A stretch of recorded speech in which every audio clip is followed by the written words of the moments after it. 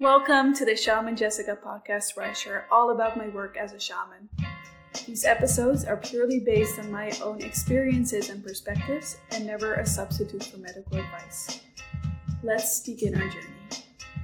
Greetings, girl, and welcome to my world of... Hi, beautiful listeners. Welcome to another episode of the podcast, in which we're going to be talking about the spirit of pharmakeia. You can see this as a follow-up episode in the series of how spirituality is used against us. This is a question that I have been asked to talk about, and I've done a number of episodes answering this question from different perspectives, different themes. And you can also see this as a more in-depth follow-up to the episodes that I did that you requested about, let's call it the jab. I want to start by saying that this can be a highly triggering episode for a lot of you. And when we're talking about medicine, know that many treatments have a time and a place and can be very helpful. And the purpose here on the podcast is just to share information.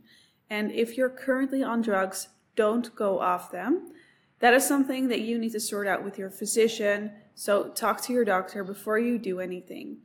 And again, this episode is just meant to be informative and share my perspective on the spirit of pharmakeia as a shaman. Well, let's start by talking about allopathic versus homeopathic medicine.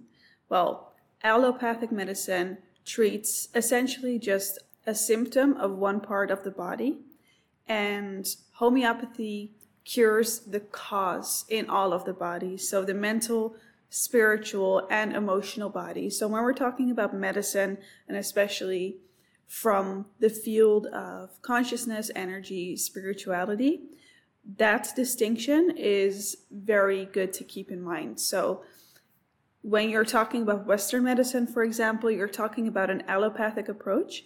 When you're talking about Chinese medicine, Eastern medicine in general, or homeopathy, you are talking about homeopathic medicine. Well, according to the PDR, so that's the physician's desk reference, every single drug is lethal in a certain dose. So being potentially deadly is actually a condition or a prerequisite to being a drug, being labeled a drug. And this is really important to think about because in shamanism, we navigate the world of polarity in energy. So we always need to keep in mind if we are making life-affirming or death-affirming choices, especially because a lot of these medicines are synthetic versions of what already exists in nature. And what exists in nature is just as powerful, but not deadly, because these natural medicines are actually made by the same intelligence that made you and I. Therefore, it can fit into your system physically, mentally, emotionally, energetically. And that's, for example, how homeopathy works. But the issue with natural medicine is that you can't patent it, which means that it's harder to make money off of. Well, when we get into the word pharmakeia, you'll probably already recognize the word pharmacy in there. So that is the etymological origin of the word pharmacy. But when we look very far back in history, so to the 8th century BC and further, the word actually means sorcery, witchcraft, and enchantment. So the noun, pharmakon, it means poison.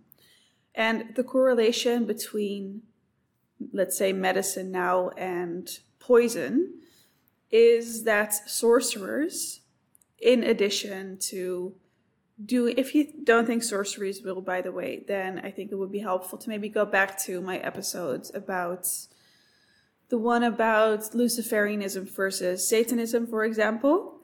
But the correlation is that sorcerers, in addition to doing magic, which is just working with energy, so pulling from the energetic shamanic realm into this physical 3D realm in this reality. So whether you want to call that witchcraft or metaphysical practices or rituals or ceremony, things that we're doing unconsciously or consciously all the time, which I am doing consciously in my work all the time, you can use these practices for good or bad, right?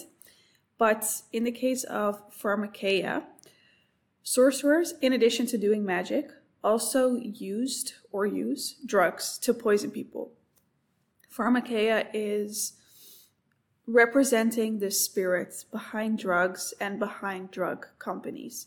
So if we call the entire dark operation, so what represents the dark, so the opposite of the light in this world and how it manifests in this world, if we call that Babylon, which it's historically called, it includes all of its institutions that have a very big role in pulling these energies into this 3D realm. So all of these institutions can be politics, economies, academia, and medicine. And then pharmakeia is its medical operation. So the energetic representative or principality almost of the medical part of Babylon. And of course, we need to understand this within the context of the 8th century BC, when we like to see the time as more archaic compared to where we are now. But we also need to realize that back then, people were a lot more connected to nature and spirit than we are now, and they understood it a lot better. And it is very clearly connected to the occult, pharmakeia. So, according to the Jewish mindset or perspective, if you are interested in biblical references, you can find this in 1 Enoch 7:1. It says the rebellious sons of God took upon human wives in Genesis 6, taught humans charms and enchantments and the cutting of roots, and made them acquainted with plants. So therefore, this very popular Jewish book, so our own Bible even references that at times, or with our own Bible, I'm just going to say like the accepted popular Bible, it shows us that the Jews didn't think drug use and sorcery were created out of nowhere, but they were actually taught to people on this earth by fallen spiritual beings. And that then in the Bible, I'm, by the way, not Christian, but I think that these sources, if anything, are very important historical sources. There are all the more reason for God to not agree with those kinds of practices. Well, that's just good to keep in mind. They also say that, they taught women how to wear makeup and that kind of thing, and I wear makeup. So it's something that we need to read in its own historical context and take from that what resonates and leave the rest. Well, the first pharmacist, or the first, let's say, known pharmacist, was Paracelsus, and he was an alchemist in the Middle Ages. And he suggested to heal people with mercury, which is a known deadly poison.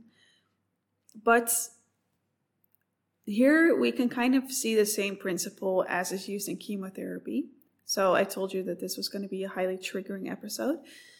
The plan or the aim or hope here is to give the patient, just enough to kill the disease, but not enough to kill the entire person. But very often, as is the case with chemo as well, the person actually dies from the quote-unquote cure or medicine. And with a lot of these practices, people don't know. The people that administer them, the doctors, they're not really aware of even, the origins of these quote-unquote cures. And with their trust and, of course, best intentions, but also lack of discernment, a lot of these practices allow the spirit of pharmakeia to be served and to become stronger instead of the patient. And I do want to say, I don't think all drugs cause entity attachment. Many medicines have their place, and especially in emergencies, they have certainly helped me.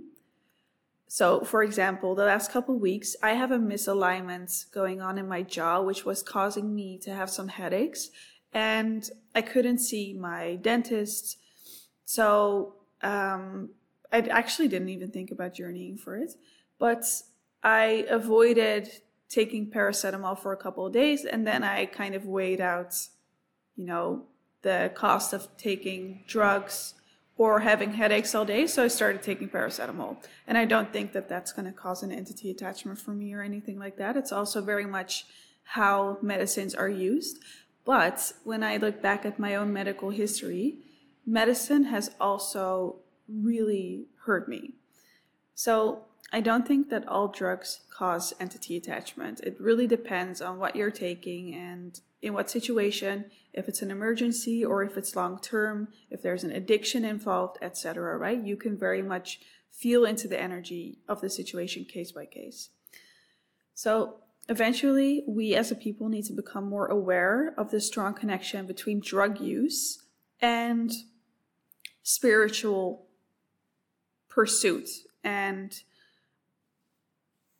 that connection, I think most people aren't really aware of.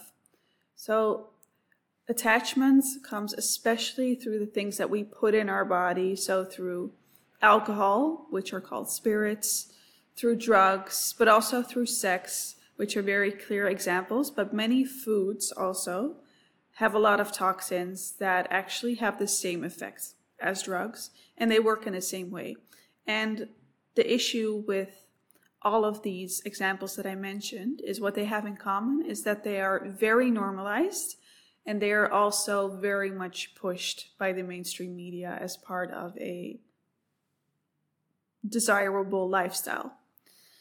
And also spiritual or very much seeking people with the best intentions are also misusing drugs to achieve spiritual experiences. And yes, you can absolutely, with plant medicine, have spiritual experiences, but you need to ask yourself, what spirits are you having encounters with? And I mentioned addictions when talking about how we use drugs.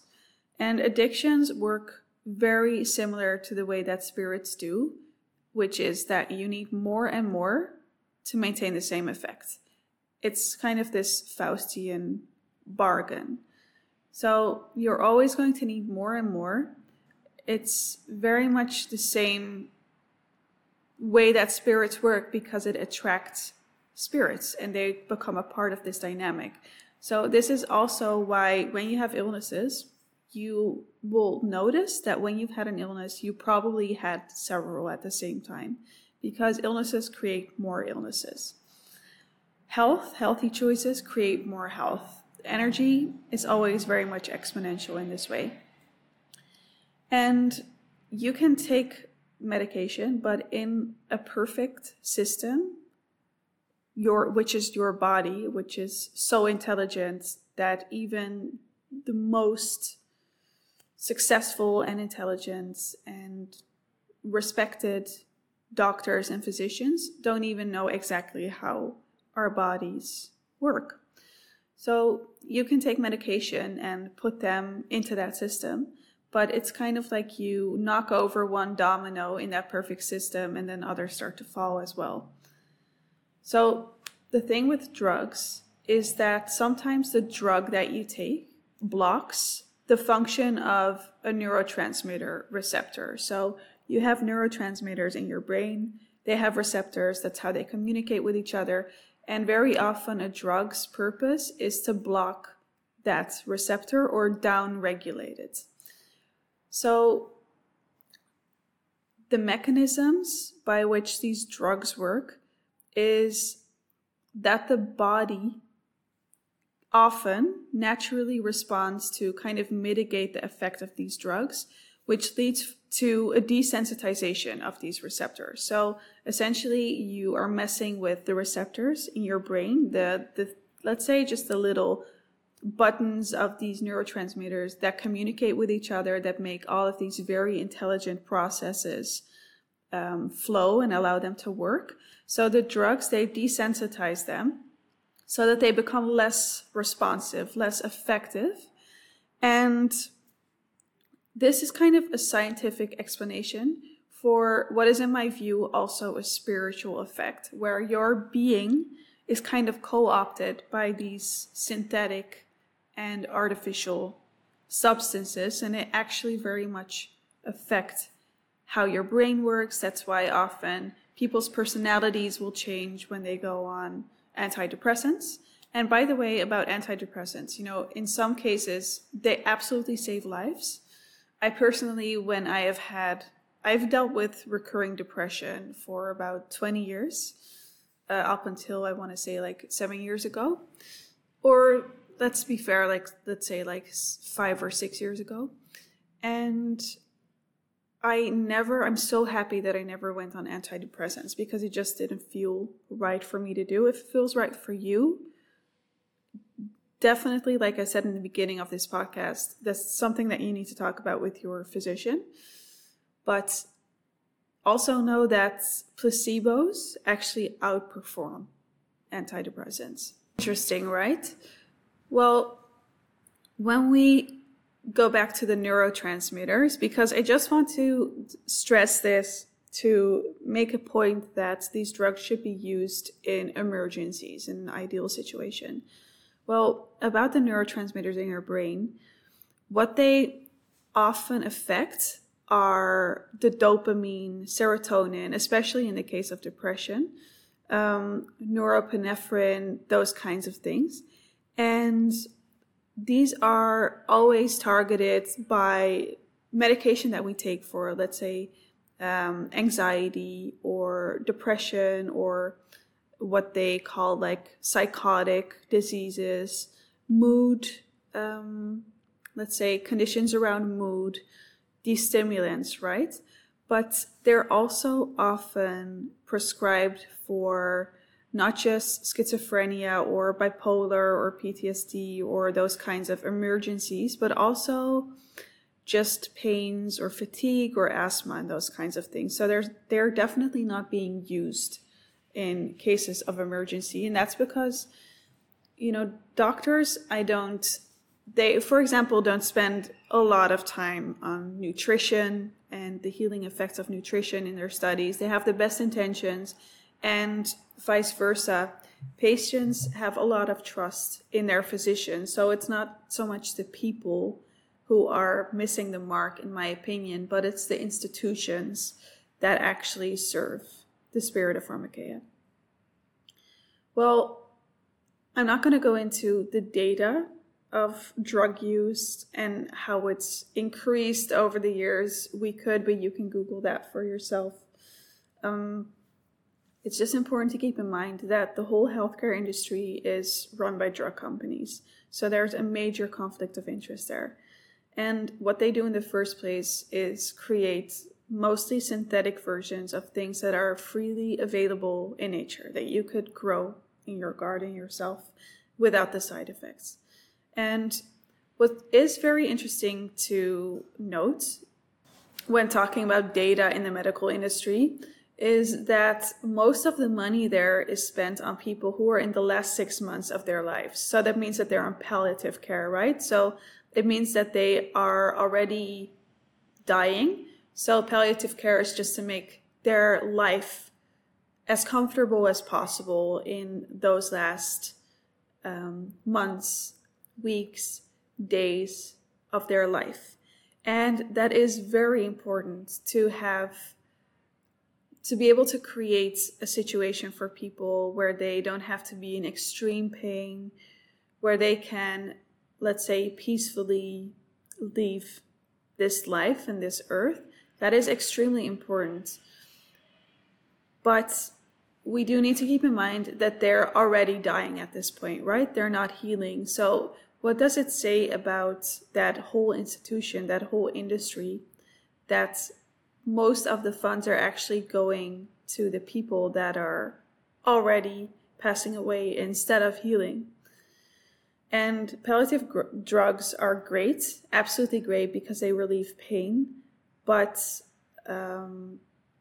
they don't cure anything, right? So what they can allow is for people to have some humanity and dignity while they're dying. But roughly, like in short, you could actually conclude from that the medical industry is mostly about catering to dying people instead of healing. And I think that should be a wake-up call. On top of that, millions of people die from using legal prescription drugs in the right way, so in the prescribed way. Again, drugs can be used positively or negatively, depending on the context. So if we just take drugs can be medical, they can be accepted, they can be prescribed, but they can also be illegal, right? But I think we should really let go of that distinction, because drugs like OxyContin or Tylenol, they kill people all the time. They're no joke, those types of drugs. And I have experienced firsthand how easily very harsh drugs are prescribed.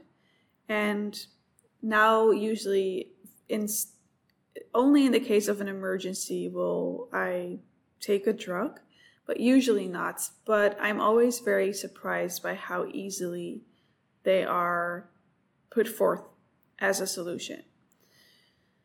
So with all due respect, we have to conclude that something is wrong when it comes to this whole industry, this whole institution that is actually run by Pharmakeia. And if you're asking yourself, well, why are we not aware of all of these things, even though when I was living in the US a couple years ago, it's actually really disgusting how like every commercial is pretty much a commercial for medication, but yet we're not aware of all of these things. There is actually a really useful documentary that you can watch. It's called The Truth About Cancer. Of course, highly triggering, highly contested, etc. But it does go into the history of the medical industry, and it kind of explains very clearly how in the early 20th century, a lot of more holistic and natural working doctors were put out of business, and how many are still discredited today and even killed.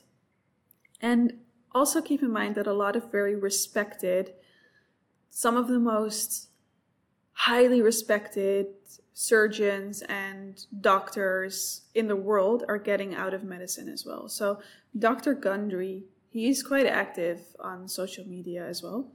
He was a heart surgeon. He was one of the highest paid, most respected heart surgeons in the world.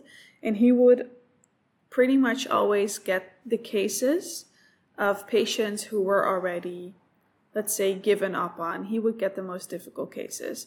Long story short, he had a patient who started adjusting their diet to cure their heart disease.